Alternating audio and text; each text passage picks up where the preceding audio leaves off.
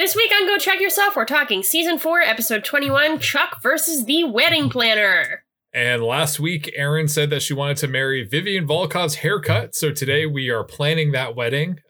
Erin, what color do you want the invitations to be? Well, I think they should be like kind of the same auburn color as Vivian's lovely hair. Maybe with like, let's say like cream accents, maybe even peach. Vivian's haircut, how do you feel about that? Well, I'm really partial to the color blue. I want a blue invitation. Okay, Erin, it sounds like Vivian's haircut has a different color palette choice than you. Is there some kind of compromise between auburn and blue? Would it be purple? We just combine them together? Okay, so we'll do purple invites. How do you feel about that, my sweet? I'm okay with that, my love. All right, so how about the cake? What do you guys want to do about the cake? I was thinking styrofoam, actually.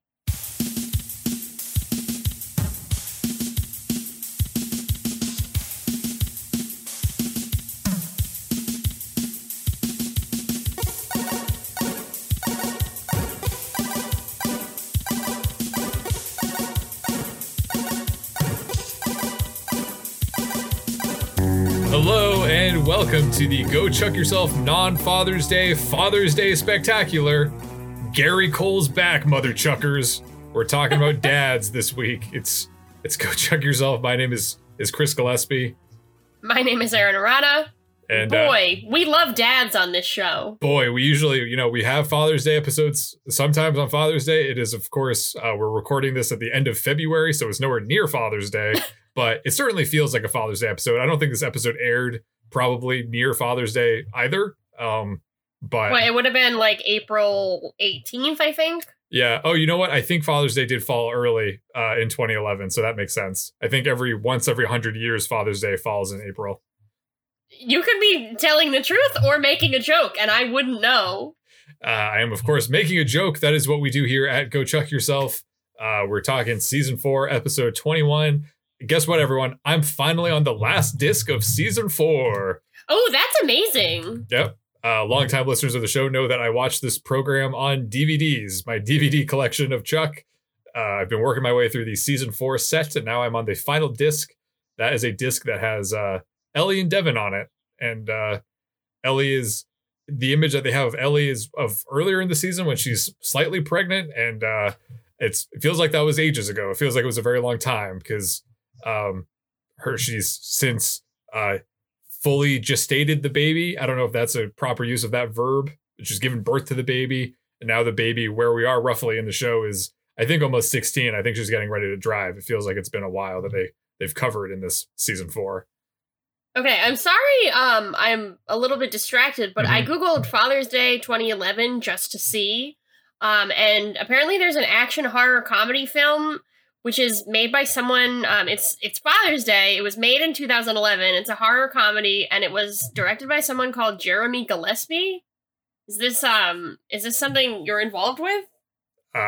Is this about how Father's Day is in April every 100 years, and you made a film about it under an assumed name? Of Jeremy?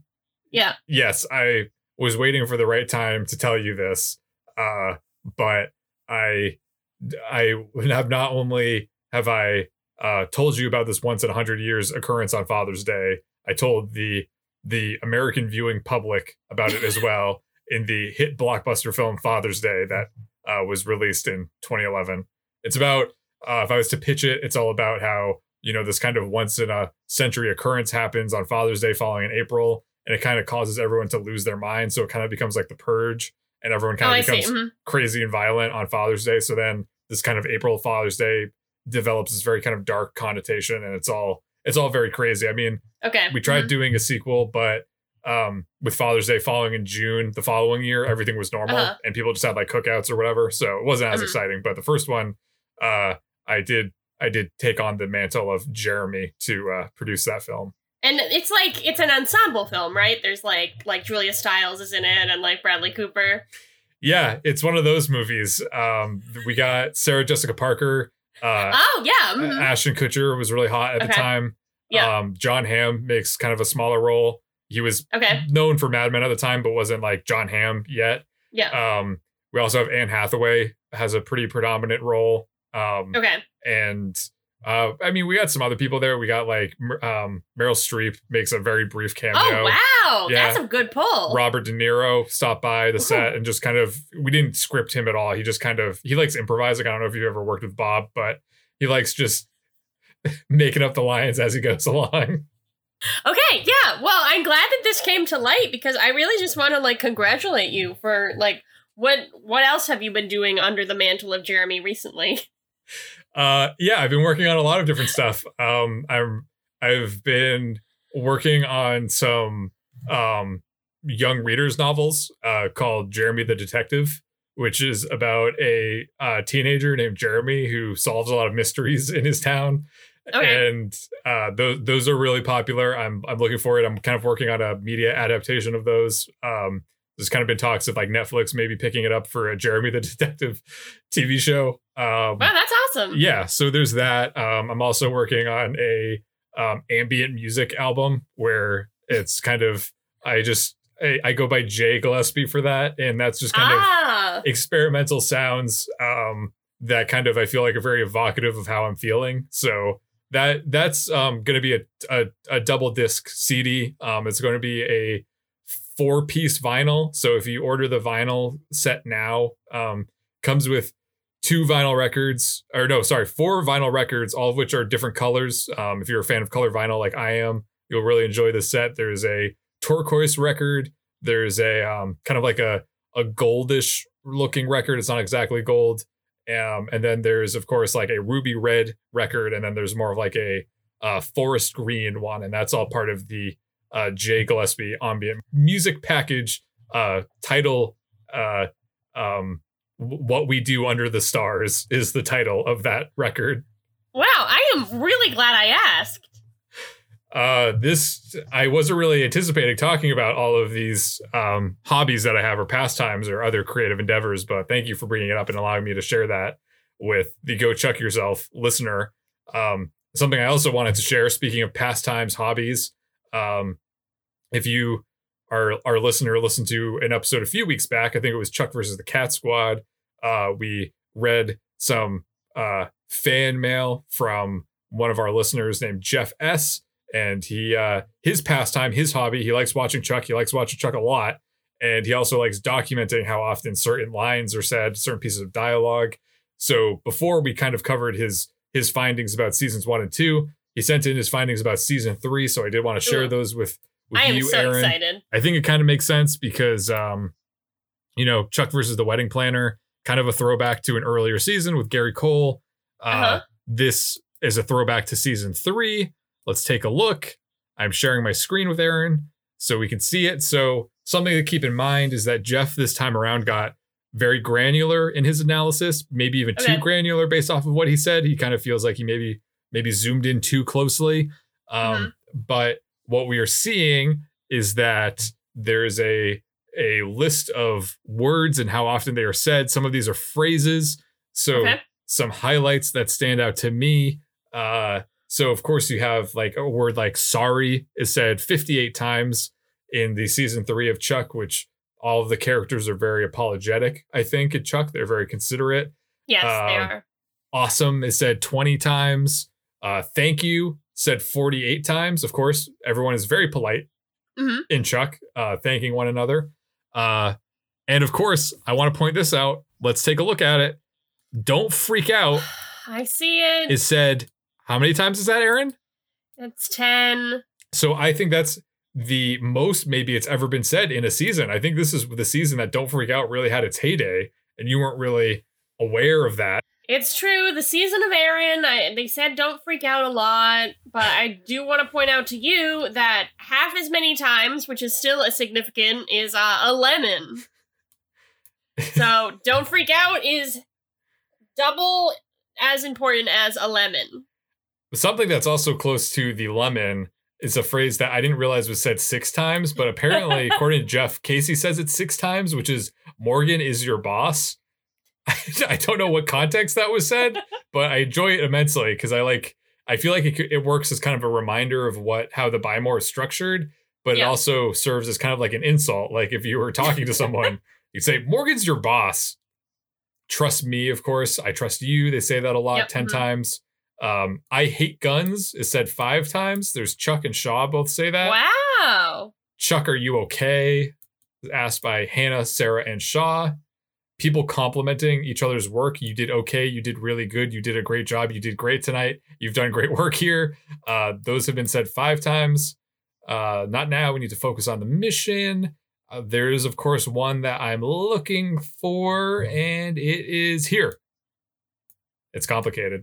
It's complicated. They only say it twice. Chuck says it twice. Feel like it's more, but you know what? I feel good about the number of times that "don't freak out" is said. Yeah, you should feel good about that. I will concede that they do say it a lot this season. Chuck's right only gets said once, which is funny. Oh, well, that's true because Chuck is never right.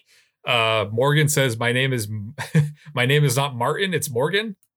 And pineapple. This is really interesting. Pineapple, of course, is said once by Jeff. And then I'm freaking out is the opposite of don't freak out. And that was said twice by Chuck and I guess Devin. So thank you, Jeff. Wait, hold on. Go back to what does Rafe say?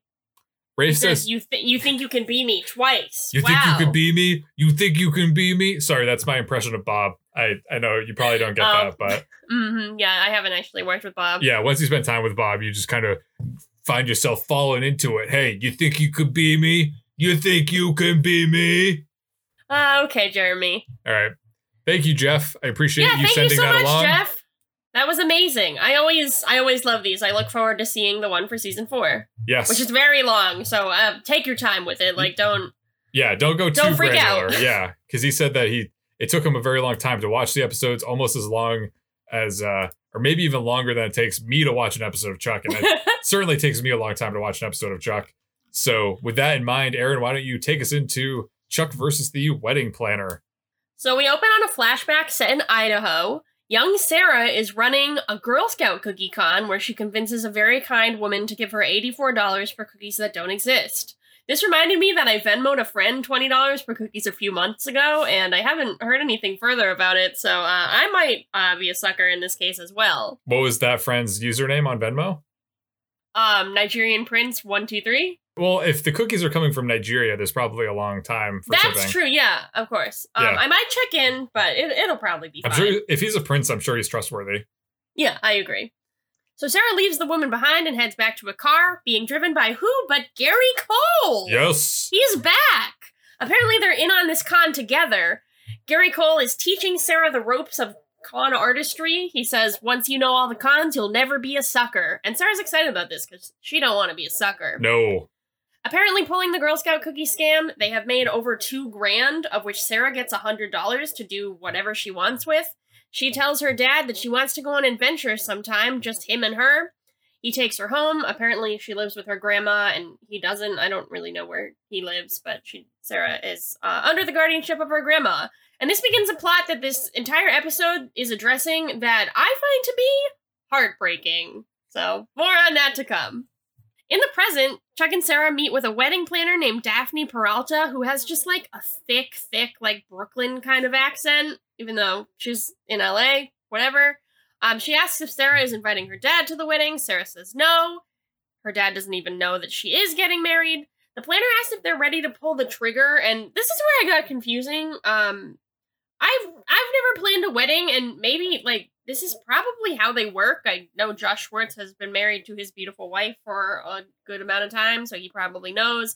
But the like wedding plan, I never really I knew wedding planners, but I didn't know there was like a booklet that you had to like confirm, and like that was when you paid them. Did this confuse you, or is this how were you fine? I don't know. I think that's a good point. I guess I thought it was kind of, maybe it's a little weird that you get a little book of all the stuff that you agreed upon, but maybe you do if you have a wedding planner. I don't know. Like I never have. Maybe it was just the show's approach of like creating a visual element to something that is otherwise not usually, that's more conceptual and doesn't have one cohesive, one concise visual aspect. That's a good point. I have no idea. So, whatever they're agreeing to, Chuck and Sarah do agree, no more changes, and they give the wedding planner a check for $26,000. I mean, like, I guess if, like, she handles them, like, if she handles the venue and everything, like, I don't know. I just don't know how this works. I guess both of us need to sit down and watch J-Lo's The Wedding Planner so we can finally understand wedding planning. Matthew McConaughey's in that, I think. I don't know. I think he is, right? I don't know. But he was in Father's Day, right? Yeah, Matthew McConaughey. His scene is actually one of my favorites. It's actually, if you Google Matthew McConaughey Father's Day 2011, it comes up. It's crazy. I mean, I'm not going to lie. It's pretty classic McConaughey, what he delivered on set that day. So we were beside ourselves, and Bob was there, and it was a great time. Out in the courtyard, Chuck shows the booklet to Morgan, who's pretty impressed with the whole wedding plan, but he thinks the invites, which are red and black and in the Helvetica font, scream socialism. This prompts Chuck to be a little worried about the invitations. He calls Sarah over and floats the idea of giving Daphne a call to make one final change. Sarah suggests that maybe their invitations promote socialism in a good way, and Chuck responds, "Is there a good way?" Which, yes, there is. His name is Bernie Sanders. Sarah didn't strike me as a Bernie kind of person, but I'm down. I'm for it. So they give Daphne a call, but her number is no longer in service. This prompts some warning bells, especially in Sarah's mind, so they use her business card to go to her office address, and it's just like a random empty lot. Mm-hmm. They've been conned! Sarah is so upset because she has been played for a sucker, and she should know better. Yep. She decides they're gonna take Daphne down. They try to use all the resources at their disposal in Castle to find Daphne, but apparently she's used a fake name, maybe hundreds of fake names, and they can't find anything about her. Chuck suggests that they talk to Beckman and explain what happened, but Sarah has another idea. Cut to Gary Cole, aka Jack, in Miami, selling an empty lot of his own to some businessmen. Sarah shows up, or supposedly shows up. She's obviously on a green screen here. I don't know why they did this. It was so weird. Yeah, there's so many different ways that they could have handled it, because I was like, well, maybe they were filming this and they were filming like two scenes simultaneously, and Yvonne couldn't be there when they were filming the stuff with Gary Cole. Mm-hmm. So they had to green screen her in, but I'm like, why even show her? It could have just been a phone call. It could have. No, she needed to go to Miami, and we needed to see a woman's legs walking in a trench coat or whatever, and then be like, who's in that trench coat? And then it's very obvious, very weird, very strange. Also, Miami looks apparently a lot like downtown Los Angeles, but I don't know. Well, I mean, that's true. Yeah.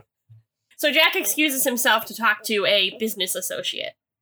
At dinner, maybe in LA, maybe in Miami, it's kind of unclear where they are. He's flabbergasted to learn that Sarah could have been conned. She doesn't tell him about the wedding, instead says that she and Chuck are planning a big party, as you do, spending $26,000 on a big party. Gary Cole is surprised that she's still in Burbank with the schnook. Haven't heard that in a while. I wonder, was that on Jeff's early list, schnook? I don't remember off the top of my head. I can look it up. We're gonna have to. Okay, we'll check in it later. Sarah asks Jack if he's ever heard of Daphne, and he says no. He asks why she doesn't just talk to the CIA, and she's shocked by this, that he knows she's a cop, which I thought he already knew that. Did this confuse you too? It did confuse me, and then I noticed on Wikipedia, it said that this was a known continuity issue, because apparently in the episode that he was in before, he knew that Sarah was some kind of law enforcement. Yeah, because she lets him escape. He knows that she's involved in that. Exactly. But what was odd to me about the Wikipedia entry was that it was citing CNN, and I was like, why was I guess there might be television reporters or media reporters for CNN.com, but I'm like, I don't think you could say, according to CNN, Jack this Burton, one goes all to the top. Wolf Blitzer here. As it turns out, Jack Burton should already know that Sarah works for the law enforcement. Now we have three talking heads from across the political spectrum to argue about this for 45 minutes and to confuse everyone who's watching. I've been Wolf Blitzer. So the point of this scene is that Sarah lies to her dad, and her dad repays her by stealing her wallet, looking through it, and finding out, maybe for the second time, that she is a government agent. Sarah says she's done all she can on her end, but Jack encourages her to just go right above her pay grade and fake it till she makes it. Meanwhile, at the Buy More, Alex and Morgan ambush Casey and tell him that he has to tell Kathleen that he's alive. I kind of thought the point of this scene in the last episode was that Alex was going to do this and she was nervous about it and Casey was reassuring her. But maybe I misunderstood and Casey's the one who is scared. I don't know, but that seems to be where this episode is going. Casey doesn't want to talk to Kathleen, but Alex insists.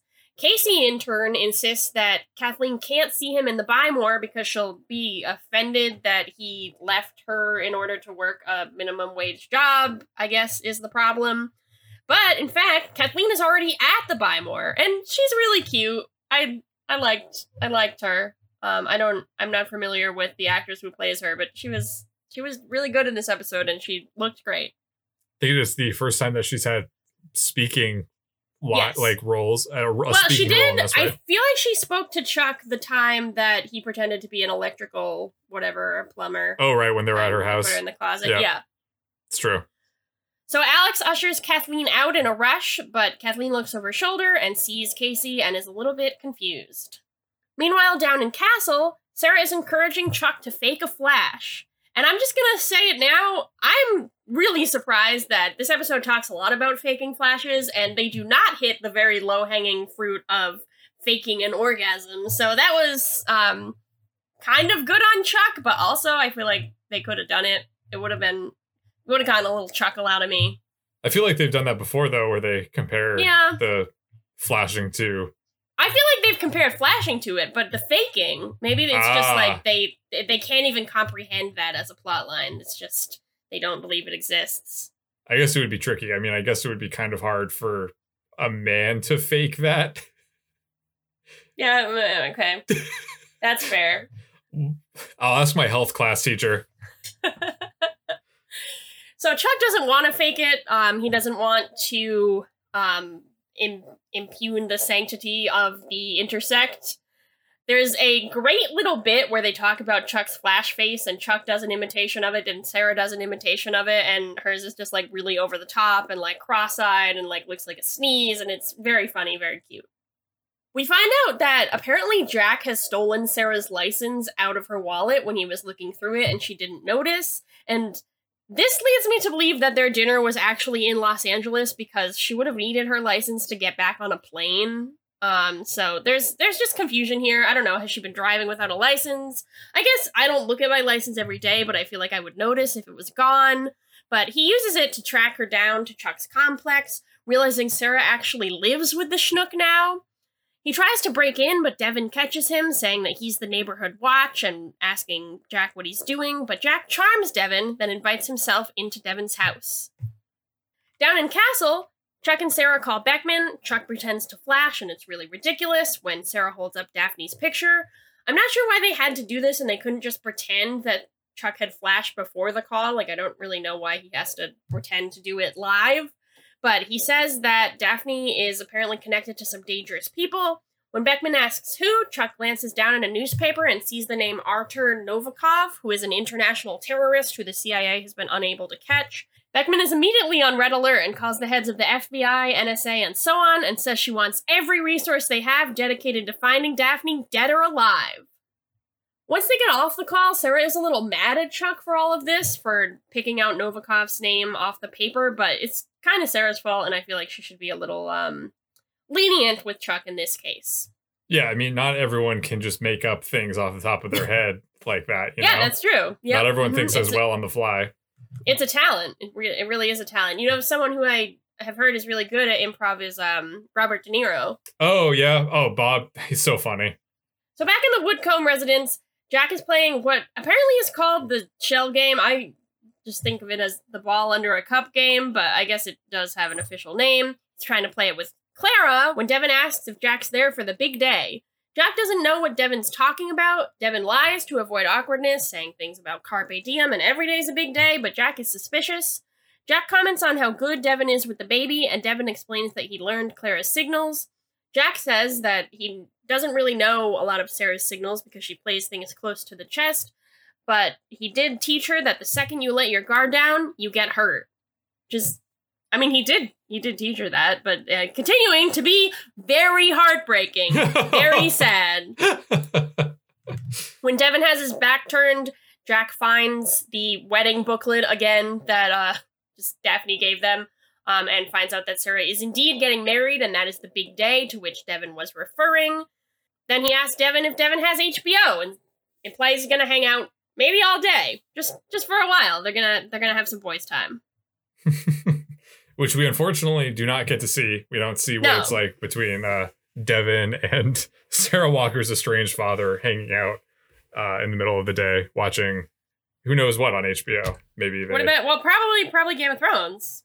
Oh, probably Game of Thrones. The first episode of Game of Thrones. Maybe they're gonna watch Family Feud instead. Maybe they're gonna be like, it's not worth going all the way to HBO. Let's just settle on whatever's being shown on network television in the middle of the day. Oh, it's game shows. Oh, it's Family Feud. What a fun show. I don't know why we're in such disagreement about this, because I don't even like Game of Thrones. And now our audience is like, oh, one of them hasn't seen it and one of them hates it. We're not listening anymore. Okay. Well, we'll let those people turn off the podcast. And they're gone. Okay, so now I can resume. Devin texts Chuck about Jack being at the apartment complex, which prompts Chuck to ask Sarah if Jack knows about the wedding. Sarah realizes that Jack must have stole her driver's license and her wallet back at dinner in Miami, on the airplane, in California. No one really knows. But she says that Jack is not invited because he's never been there for her at other major moments of her life. Why would he go to her wedding? Chuck and Sarah at this point also believe they found Daphne using a CIA satellite. Daphne appears to be leaving town in a communal airport shuttle, which I don't think I have too many weird COVID reflexes. Sometimes I know I've talked to people who are like, oh, sometimes I see things in movies or TVs, and now that I'm in a COVID mindset, I get weirded out by watching them on TV. I feel like that hasn't really happened to me, except for in this scene when Chuck books a ride on the same vehicle, and we cut to a shot of Chuck fully in disguise getting into the same shuttle as Daphne, and all these people are crammed in. There's 10 or so people in this van. No one's wearing masks because that would be insane. Why would they do that in 2011? But I was just like, they're so close. They need to be wearing masks. Should not be that many people in that van. But it's all good. Sarah follows the shuttle in her amazing sports car. I don't know what kind of car it is, but it's fantastic. Sarah says that they need to be fast on extracting Daphne because Beckman has sent Casey and a SWAT team out onto the road to apprehend Daphne as well.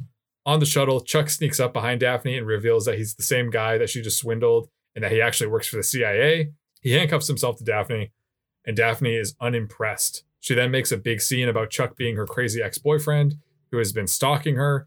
Everyone on the shuttle, including the driver, is caught up in this drama, and Daphne continues to paint Chuck as an unhinged pervert. As this is happening, Beckman gives Casey orders to attack the super shuttle with guns drawn since Daphne is smart and dangerous. Sarah puts the pressure on Chuck to work things out, but the shuttle continues its descent into chaos.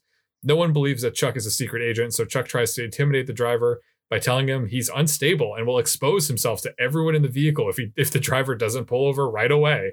This apparently works as we next see the shuttle dropping off Chuck and Daphne on the side of the road.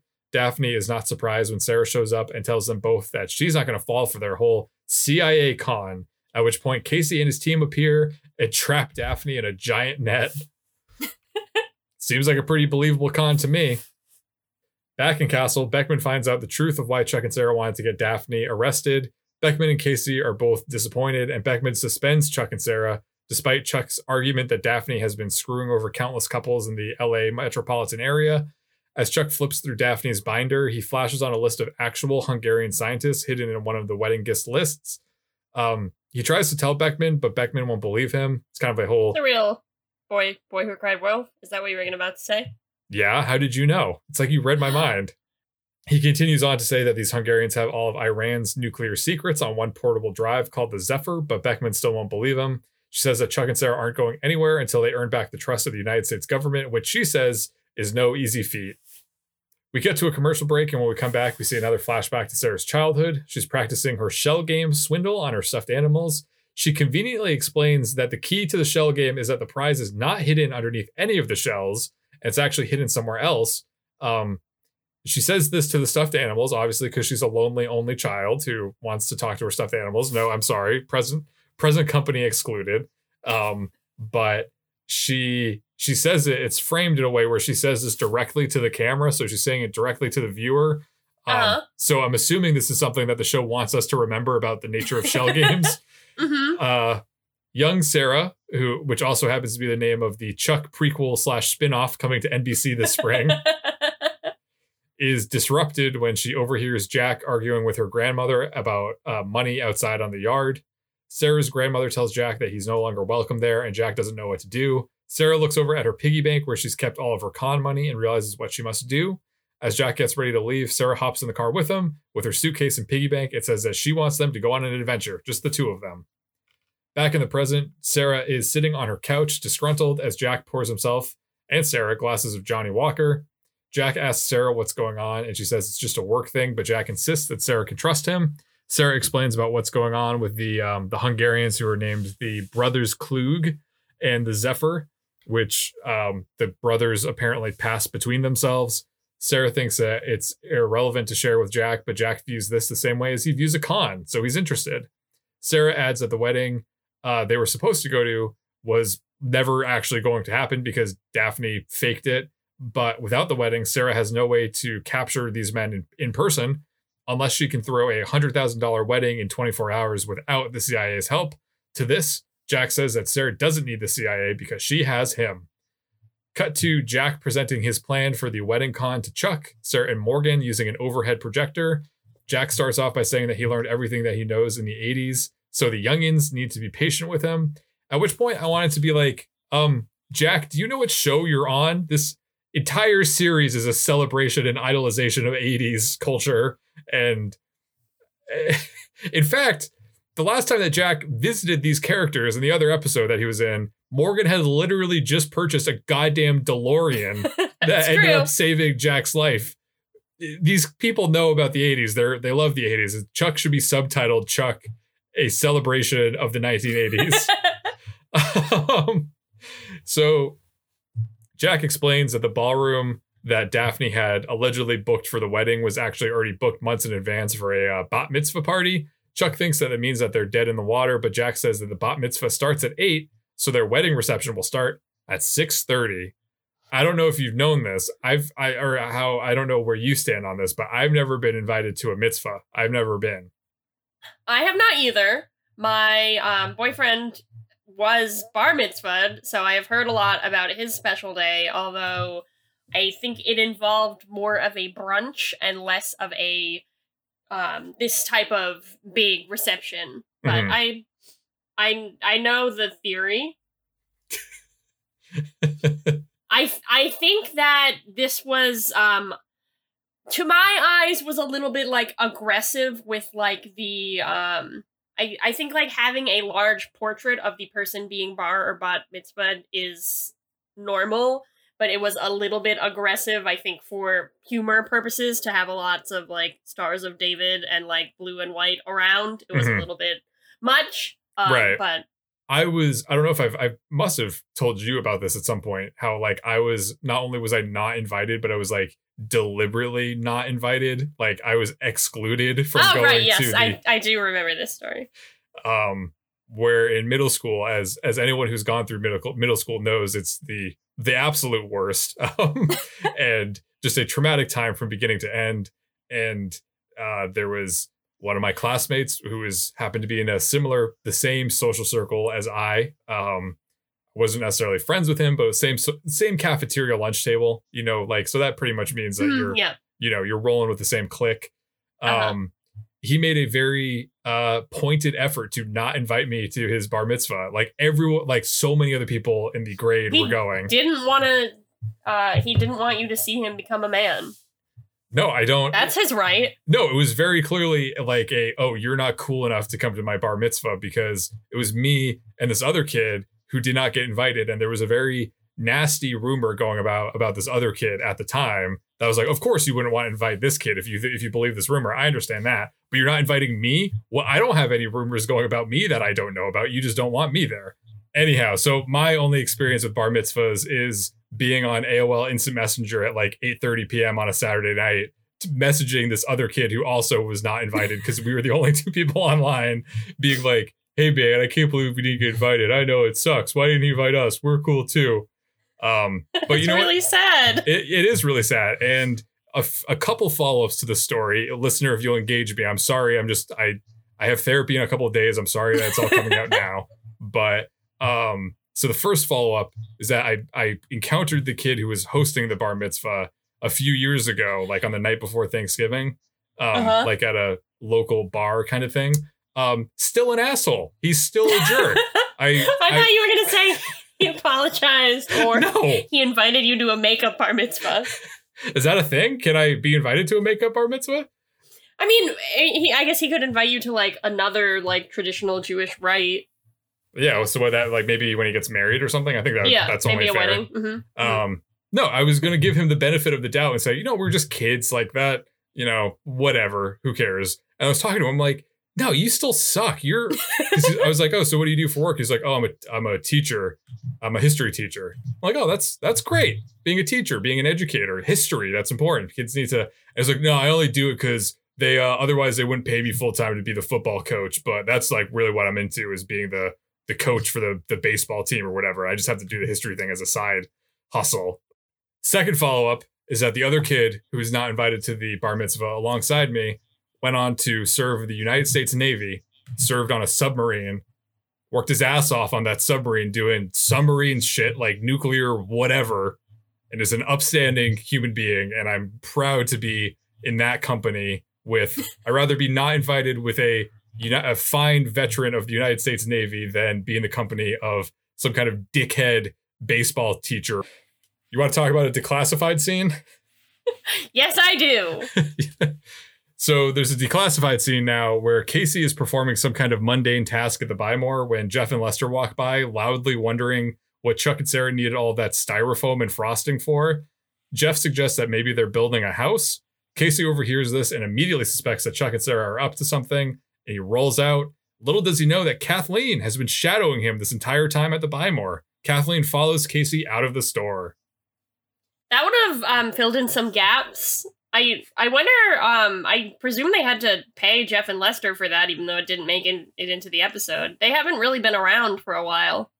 Yeah, they were only a fleeting second of this episode. It also takes out the, kind of lessens the emotional punch of when we see Kathleen at the, spoiler alert, bar mitzvah, bat mitzvah. Yeah, later. I was like, is she a guest at this wedding? What's going on? So on the day of the bat mitzvah wedding, which is also the name of a new show coming to TLC and Discovery Plus this summer, Sarah poses as Daphne to take control of the bat mitzvah from the ballroom manager. She explains that the bat mitzvah girl, Tammy, specifically requested a Hungarian wedding-themed bat mitzvah, which is a surprise to the ballroom manager. Sarah, Jack, Chuck, and Morgan then get to work transforming Tammy's dream bat mitzvah into a dream Hungarian wedding reception. The group is proud of their work, but Casey shows up in an attempt to stop Chuck and Sarah from getting into even more trouble. Chuck explains about the Klugs and the Zephyr, but Casey is skeptical. It's only when Sarah asks that Chuck is telling the truth that Casey believes them. He asks how he can help, and Jack says that he has an idea for what old Copface can do. Ah, yes, old Copface. Old Copface. We haven't heard that in a while either. Later that evening, the reception goes off without a hitch, with Chuck serving as the DJ. He's playing Arcade Fire's Funeral and Feeling Good, and Huey Lewis. Casey was a great DJ at Sarah's high school reunion, and I was disappointed that wasn't the job that he was given. He was an awesome DJ, a tremendous DJ. He's also a great bartender. He's not doing either of these things at this function, but Morgan is posing as a server. He's handing out hors d'oeuvres, and Sarah is continuing to be Daphne. Chuck decides to slow things down for a slow dance. I think like in a way of to get the Klugs out on the dance floor. I don't know. Chuck's getting really into it. It's a wedding. Jack asks Sarah to dance, which catches her off guard. Jack says that this might be the only chance that he has to dance with his daughter at a wedding. And Sarah tells him the truth, that she and Chuck are getting married. She apologizes, but Jack says that he understands about not getting invited. He says that he's surprised that Sarah is settling down instead of following in her old man's transient footsteps. But Sarah says that she's found a home in Burbank and that she's happy.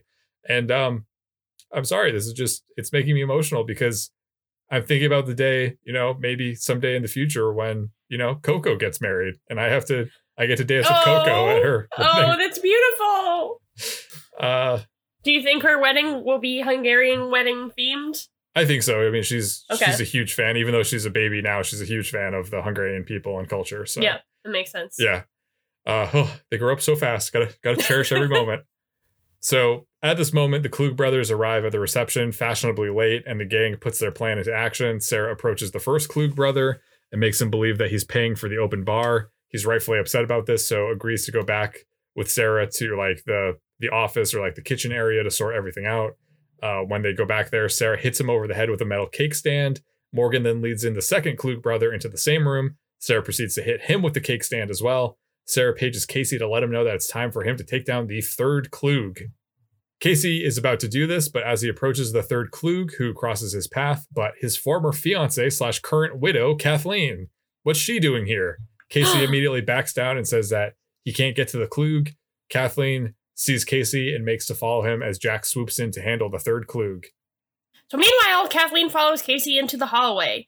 He says he didn't want her to find out this way and ask what she's doing there. She says she followed him from the Buy More.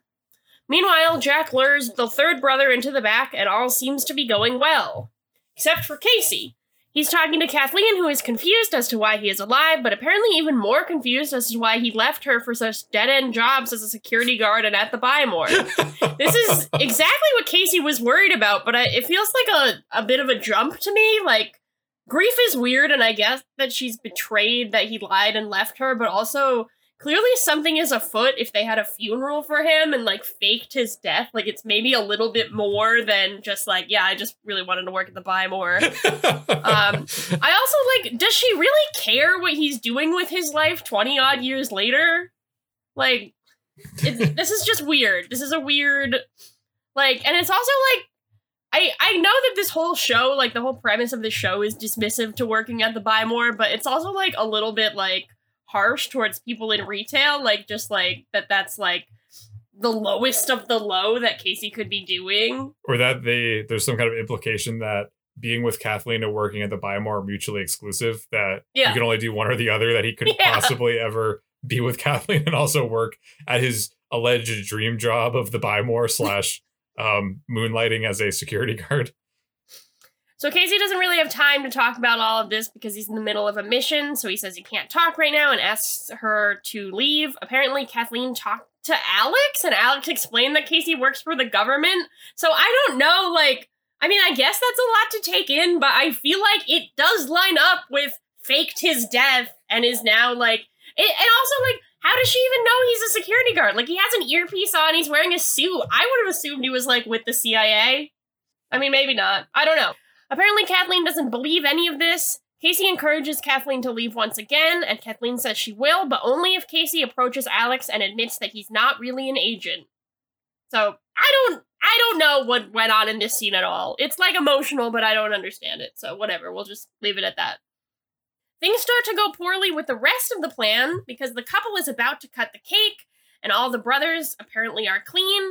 The Zephyr device is nowhere to be found. Also, apparently, like, since Chuck left the DJ booth, I thought he left music on, but, like, the party seems to be silent at this point. No one's playing music, so just things are going poorly. So in the back room, Jack and Sarah discover that the fact that none of the brothers have the Zephyr mean this is oddly similar to a shell game, so someone else must have the weapon. On the floor, the happy couple is cutting the cake when the knife makes a horrendous sound and everyone realizes that the cake is made of styrofoam. The father of the bride realizes that Morgan must have something to do with this, based on the expression on his face and his nervousness, so he takes him at gunpoint to the parking garage. Sarah and Chuck hear this happening and rush off to help.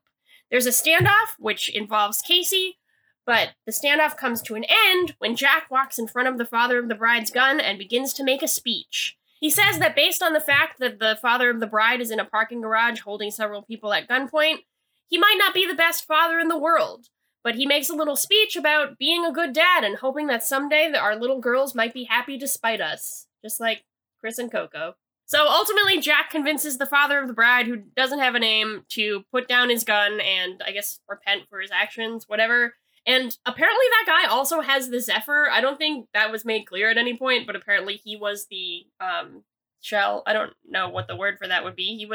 He had the ball in the ball and cup game. Mm-hmm. And so they take him in, they take the weapon in, and Kathleen, who is in her car, also in the parking garage, sees Casey, like, putting a man in handcuffs, referring to being in the NSA, whatever, and she knows that he was telling the truth. Back in Castle, Beckman reprimands Sarah and Chuck, but she says that her superior were impressed with the second half of their plan at the bat mitzvah wedding. Chuck promises to never fake a flash again. Beckman welcomes Chuck and Sarah back to duty without further questions. Back at home, Jack is packing up. Apparently he stayed the night or like whatever, and he's preparing to leave. Chuck says that Sarah will be back soon, so Jack can say goodbye, but Jack says they've never been good at goodbyes. Chuck takes the initiative at that point to ask Jack to walk Sarah down the aisle, which is something that he apparently knows Sarah wants, but is too proud to admit to either of them. Jack says no. He says that he promised himself that he would never promise Sarah something he couldn't give her. Chuck asks Jack to stay for dinner, and Jack agrees. Across the way, Kathleen and Casey are finally having it out. They talk a little bit about Alex and the similarities that Casey and her share. Casey says that Kathleen has done a great job of parenting, and Kathleen says Casey is a hero. She says, "You have everything you've ever wanted." But there's a little pause, and we are led to wonder, does he have everything he's ever wanted? Well, he works at the Buy More, so probably, yeah. Probably, yeah. In the next scene, Chuck calls Sarah baby, which isn't something that really happens that much, and it really threw me. I was not into it. Yeah, it stood out. I didn't know if that was just me being weird or if I was like, no, that seemed really weird. forced and unnatural.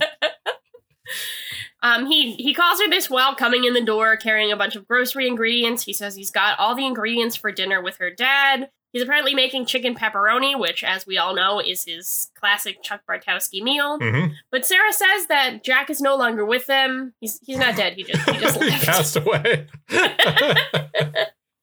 He's just laying dead on the couch. Yeah. In explaining this, she says, once you know all the cons, you can never be a sucker. We cut to another flashback, a follow-up to the scene where young Sarah ran away with Jack. Sarah has fallen asleep in the car, and Jack brings her back home, carries her in and tucks her into bed and leaves her. As he drives away, we see that he's kept her piggy bank, which caused me to shout at my screen, "You fucking dick!" But then, hang on. In the future, or I guess in the present, one could say, Sarah comes into her and Chuck's bedroom to find the piggy bank still on her bed, and it's unbroken. Jack never even broke into it. He left her a note to say that he only ever added to the money, and what's inside now will more than cover the cost of her wedding to the schnook. And then Sarah just kind of sits with the piggy bank and has a nice little moment. And I, too, had a nice little moment where I got a little choked up. Because this, we could talk about it more, but I think Sarah and Jack's relationship is, like, very complicated for such a, generally funny, like, easygoing show. I think it's a, touching on some really intense themes of, like, complicated familial relationships and a little bit of abuse and a little bit of, like, maybe more neglect than abuse, but it's, like, it made me really respect Sarah as a character, that she's, like, gone through so much. Like, this is, like, a traumatic upbringing. So, it was a sweet moment, but gave me a lot to think about. It also made me tear up a little bit, because I was thinking about how much better off it probably would have been if Jack took that money and invested it. And that probably would have made the money grow even more instead of just putting a few dollars in a piggy bank here or there. Obviously, it's not just a few dollars, because there's wads of hundreds in there, I guess. Uh-huh. So, but I don't know. I was like, oh, did he open up like some kind of high interest savings account for Sarah? No, he didn't. He just held on to this massive piggy bank that he's been lugging with him around the world, apparently. Yeah, Chuck versus the wedding planner. Chuck versus the wedding planner. So let's plan our own weddings to what we'd like to marry this week, and then we'll discuss what we're going to kill as well in Chuck, Marry, Kill. Aaron, what would you like to marry? I thought the scene where Sarah imitates Chuck's flash face was really hilarious. So in addition to just the general emotional through line with Jack / Gary Cole, I think that was my favorite part of the episode. That was also part of my Mary. I kind of lumped it into, I appreciated how the first act of this episode kind of allowed the show to be a little self-referential and kind of sort of meta with how Chuck and Sarah decided to lie to Beckman. Sarah making the intersect face is also a big part of that. But I appreciated how the show kind of took a step back and said, we know this is how things usually go at the start of an episode. So let's let the characters kind of also acknowledge that there are these things that always happen, that they can go through them, to go through the motions for the wrong reasons. I thought it was really fun, and we don't typically see that. So obviously I'm happy to see Gary Cole as well. But I thought that was a nice little touch, made it for a little different viewing experience. I agree. What would you like to kill? So I thought that, like, while I generally think this episode worked for me, I thought the super shuttle scene was just odd. All COVID concerns aside, I like the tension of, like, Chuck and Sarah being in a race against the CIA to get to this woman who wronged them. But this super shuttle thing was weird. It brought up a lot more questions than I think it brought up answers. I just, like, it has to be said, I don't really appreciate, like, the making light of, like, stalking and, like, flashers and that sort of thing. But it also just brought up the question of, like, I know these people are on a speeding van, like, hurtling down the highway, but, like, once Daphne, like, says, like, this is my stalker, like, someone help, like, no one really does anything. They're just all like, oh no, this man is going to expose himself to us. Like, the driver won't even pull over. And I think it was just, like, weird and didn't really fit with the tone of everything else. Like, it lasted for kind of a long time. The only part of it that I thought, like, worked was, like, the end when, like, Daphne thinks that Sarah and Chuck are trying to con her, and then it turns out that they are actually government agents. But even, like, the fact that they did that and that they caught her, like, we hear from Beckman that, like, Daphne isn't gonna press charges, but, like, if the government knows that, like, couldn't they get their money back? Like, I don't know. It brought up more questions. I guess I would have preferred that Daphne just, like, is the impetus for them getting to Jack, and then, like, they never find her. Or, like, maybe they find her at the end or something. Like, that scene was just weird. Yeah, that's a good point. That scene did kind of stick out from the rest of the episode, sort of. I could have preferred it if they had another little mini adventure, maybe including Gary Cole at that, instead of having this kind of weird sort of thing taking place in a vacuum. But yeah, that's all valid. For me, I'm upset that there's no follow through on the bat mitzvah. Were they able to get all of those Hungarian wedding guests out of there by 7:30?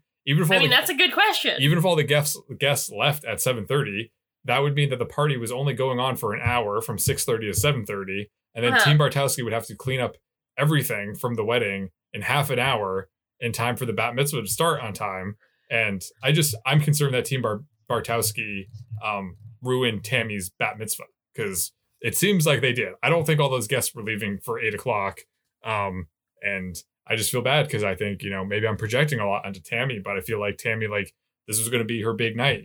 She was going to prove to all the cool kids in her school that she could have a cool bat mitzvah, and this was going to be, like, her time to shine. But then all the guests arrive there and find this destroyed wedding venue from a this wedding reception that had already gone on, and maybe it would it's not really going to help Tammy's social status.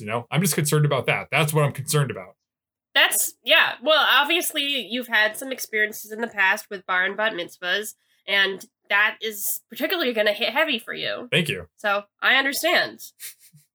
I appreciate that.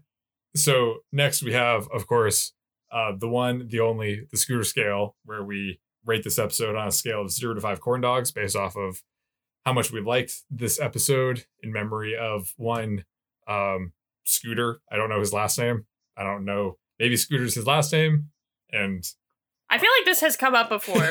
Probably. I mean, we've talked about the Scooter scale a number of times already. So I will just let us get into it. Erin, how many corn dogs would you like to give this episode? So I genuinely enjoyed this episode, the super shuttle scene aside. So I'm going to give it a 4. I think that the emotional through line was strong enough that I just, really, this was a really strong Sarah episode. It was also a decently strong Casey episode, even though, the actual mechanics of his issues with Kathleen didn't really make sense to me. I think that it was nice, to have him tell her that he's alive. If I'm remembering correctly, I don't remember, that they get back together or anything like that. So I think that's also an interesting element, that it's just, now she's gonna know that he's alive. And that, removes some of the secrecy, but it adds some complications. And I think that I just have a really big appreciation for, Sarah as a character now. And I like that she got, her upbringing and her motivations and the way she approaches life got such a big focus in this episode. We didn't really have a lot of like Chuck things. The only other problem I had about this episode was I think it's ridiculous that Chuck would like foist Gary Cole upon Sarah to like walk her down the aisle. Like, I think that's just another example of something that I'm sure if Sarah found out about it, she would be like, that's so sweet. Thank you, Chuck. But like, it's stupid and not to be encouraged. But otherwise, I thought this had like equal turns of like funny and emotional, and I genuinely enjoyed it. So 4 corn dogs. Nice. I gave it 3 out of 5. Okay.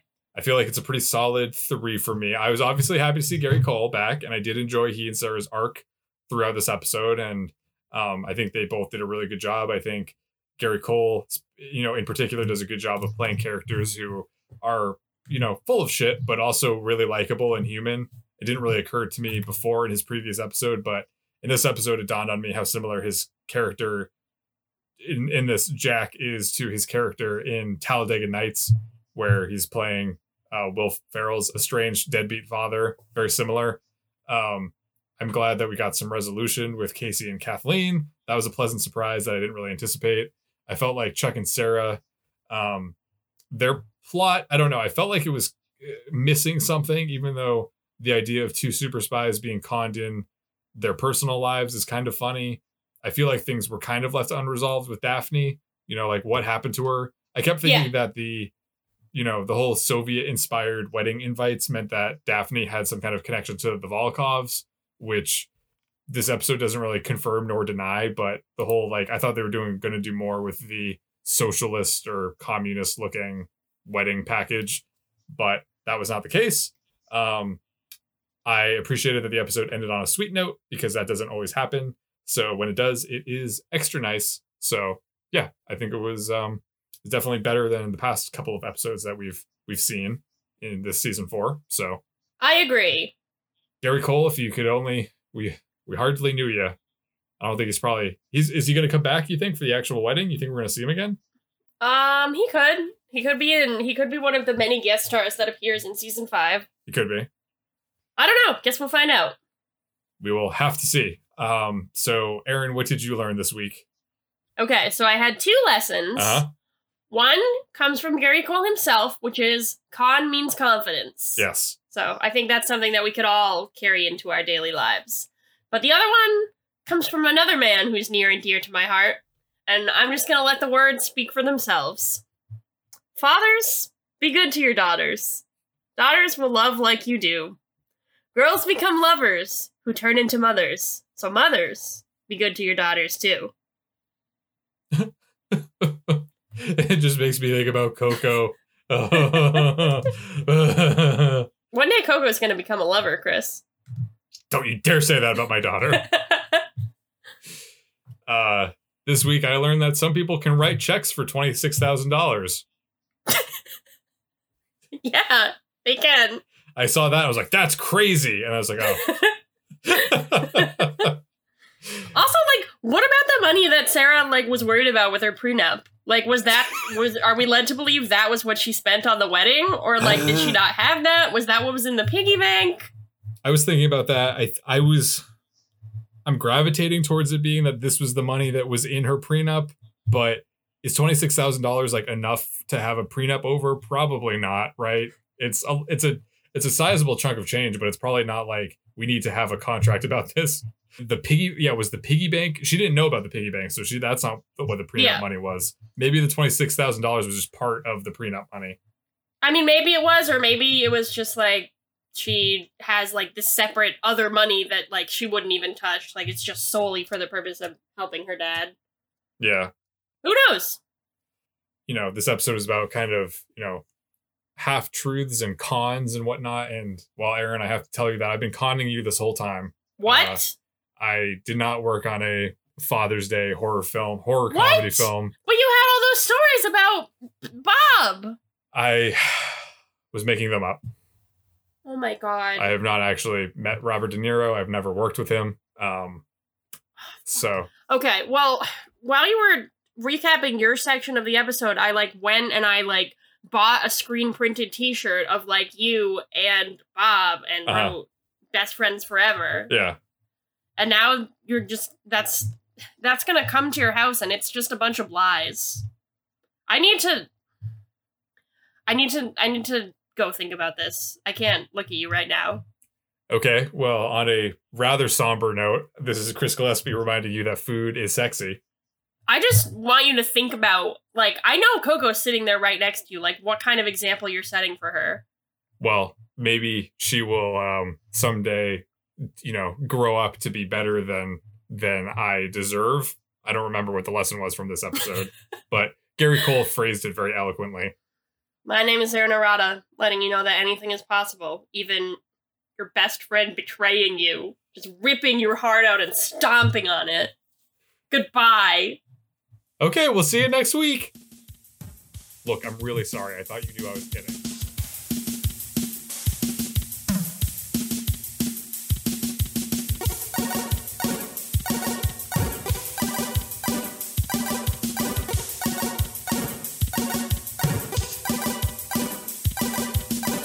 Thanks for listening. As always, a big thanks to the artist Hatakoa and the fine folks at freemusicarchive.org for providing us with our theme song, Warm Up. If you want to drop us a line, you can reach us at gocheckyourselfpodcast@gmail.com. Don't forget to like and subscribe to Go Check Yourself on your preferred podcast platform. New episodes come out every Monday morning, and you do not want to miss a new episode. Thanks again. We'll see you next week. Bye-bye.